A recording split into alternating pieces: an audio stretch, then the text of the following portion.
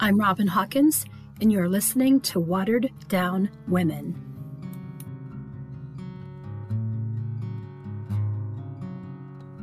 What's it like to love somebody to the end of the world? We sing about this deep and passionate type of love in our various songs, and read about its allure and intrigue in many genres of poetry. But I had neither pondered nor comprehended the deranged and dysfunctional mindset that could captivate, capture, and consume a soul until I learned the dark and deadly history of the road I grew up on. This podcast, Watered Down Women, begins by introducing three ill-fated souls whose life's courses led them along the same path and guided them to the same heartbreakingly painful ending. These young ladies didn't live long enough to develop gray hair, wrinkles, or age spots, but their stories are as old as time, and I invite you to accompany me on this journey as I acquaint you with their tragedies and escort you along their devastating avenue of destruction and toward their sorrowful entrances into eternity. On a midsummer's day, as I walked through the woods on our property, I recalled memories from my childhood and how my mom forbade me and my sisters to enter the wooded area at the end of our street. For several years, she would drive out of her way to avoid even seeing that space, and the dark, tree-laden stretch of roadway still haunts our family to this very day. I continued along my walk, and then, on a strange and sudden impulse, I decided to visit those forbidden woods and journeyed back to the north end of town, an area derogatorily referred to as Little Kentucky. I parked in the church house lot at the top of the road and began to walk toward the woods. As I slowly made my way, I realized that this entire area was a source of deep-rooted anguish for countless others, and terrible memories came flooding back as I became determined and, oddly, compelled to revisit the sites of such intense pain, sorrow, and devastation. To say that the scenery had changed would be an understatement. The entire west side of the road was void of houses, with the exception of a new construction placed meticulously at the halfway point on the street. To my right, I counted 5 remaining houses, each one resembling an aging film star who had desperately applied layers of foundation in an attempt to conceal her scars and blemishes. Could this seemingly innocuous location truly be the area that fostered the onset of the numerous murders, suicides, and other self-destructive behaviors of its former tenants? I hesitated before trying to remember the setting of evil's last rampage. I walked to the empty lot that once held the infamous death house. Gone was any and all physical evidence of the crime. The blood-stained floors, shell casings, shattered glass, and of course, the lifeless bodies. But in my mind, it was all still there. A faded black tar-papered dwelling with a rickety, run-down porch. The front door was made of pieced-together lumber, and its whitewashed exterior was faded to the dullest shade of gray.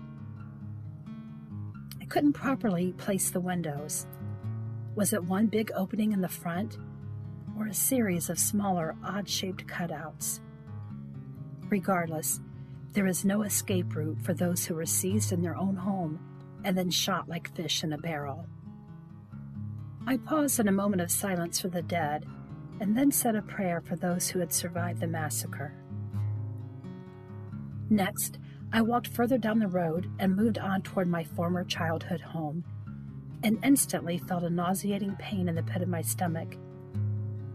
As a child, I hated living on that street and dreamed of moving far away from its filth, poverty, and the succession of outhouses that wafted their putrid stench across the entire neighborhood.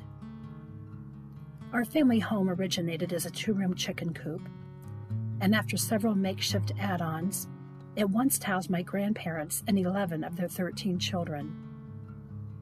Crudely built houses were erected onto every available space around us, and our neighborhood embodied an Appalachian skid row that rivaled any big city slum. When I was young, our house was always a hotbed of activity and conversation, and then one year, something happened. Something very bad happened. I remembered eavesdropping on the hushed whispers among my family members and tried to piece together the gist of what had happened. I learned that my uncle had gruesomely killed himself, along with his adulterous girlfriend. But my 6-year-old mind couldn't quite comprehend the magnitude of long-term effects or the tsunami of heartbreaking losses that would follow this event. But I knew it would disastrously alter the lives of many families, most notably my own. At that moment, I realized my visit to the Forbidden Woods would have to wait for now. Because as horrific as this incident was, even those 2 lovers weren't the first to meet their fate on that sorrowful ground.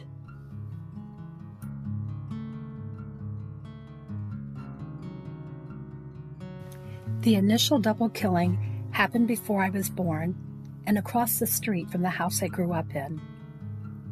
Recalling these 2 deaths suddenly changed everything, and I immediately knew that I must tell the story of this macabre region. The first tragedy began in the early morning hours of a blustery January day. A 3-room house doesn't offer much space to take cover when a maniacal and habitual abuser decides to end his misery and forces his tormented wife to join him on his journey into endlessness. Fortunately, and in this instance, the assassin's focus was laser sharp, and other than him and his bride, there was no immediate collateral damage. I recalled seeing old photographs of the original house, and then gazed in amazement at the impressive and quaint new cottage that stood proudly on the site of the first murder scene. What once was a mud-covered lot filled with broken-down cars, empty 50-gallon oil drums, and mountains of discarded trash was now blanketed in beautifully tended flower gardens that outlined a perfectly manicured lawn and hid any reminders of that grotesque and dreadful morning. The aroma of sweet floral fragrances permeated all remnants of death's stench, and a soft breeze echoed the melody of fluttering songbirds. But even their peaceful twitters couldn't suppress the haunting cries from that long-ago day. I stood there quietly, thinking about 3 women, separated by decades and ages, but who would forever be united by their tragic circumstances. Hailing from different regions of the country, how did they end up here? Why did they end up here? If each person's life is a part of God's divine plan, then why this trio of gentle, trusting souls would meet their demise under eerily similar conditions and within such close proximity led me to wonder if a supernatural force guided their fateful paths, or if their misfortunes could be attributed to a commonality of poor choices, or each one's decision to simply love the wrong person. But what if it was something different? Something entirely different? Have you ever visited a place and suddenly you're overcome by the feeling of uneasiness or dread? Maybe a chill runs down your spine, or the hairs on your arms stand on end. Sometimes, what may not be visible to the naked eye might only be detected by one's psyche or subconscious. Most of us can recognize the difference between reality and non-existence. But just because something can't be seen doesn't mean it's not there. I stood motionless for several minutes, thinking that as far back as Adam, we've heard of land being cursed. But what if an area was foredoomed in a different way? Instead of the ground itself being damned, what if those who occupied the area were ill-fated? I suspect this to be true, particularly of this very road. In researching the lives of these women and learning the accounts of others who subsequently suffered their own misfortunes, I'm convinced that this unassuming area is a breeding ground for heinousness and suffering. Although I spent the first 21 years of my life figuring out how to escape its bond, now I am repeatedly and compellingly drawn back there, almost as if it's daring me to discover its secrets and challenging me to ask why. Well, not only am I asking, but I plan to dig deep and uncover all of its victims, even if that includes myself. If you want to join me, grab a shovel and let's get started digging up the tragedies of watered-down women. Watered down women with diluted dreams. Our hope for joy has been washed down the stream. A fool's paradise, hoping to be free, found a new home in the cemetery. Weekend in life, while searching for love. No pain in this world, with no help from above. Passionate promises made with each breath, deceptive affection ended in days. Girl's shattered image of a fairy tale life was filled with the agony of bruises and strife, reaching for anything that resembled promise, not knowing the savagery that was amiss. Watered down women. Grab a shovel and join me each Monday as we dig a little deeper and uncover the tragedies of watered-down women. A fool's paradise.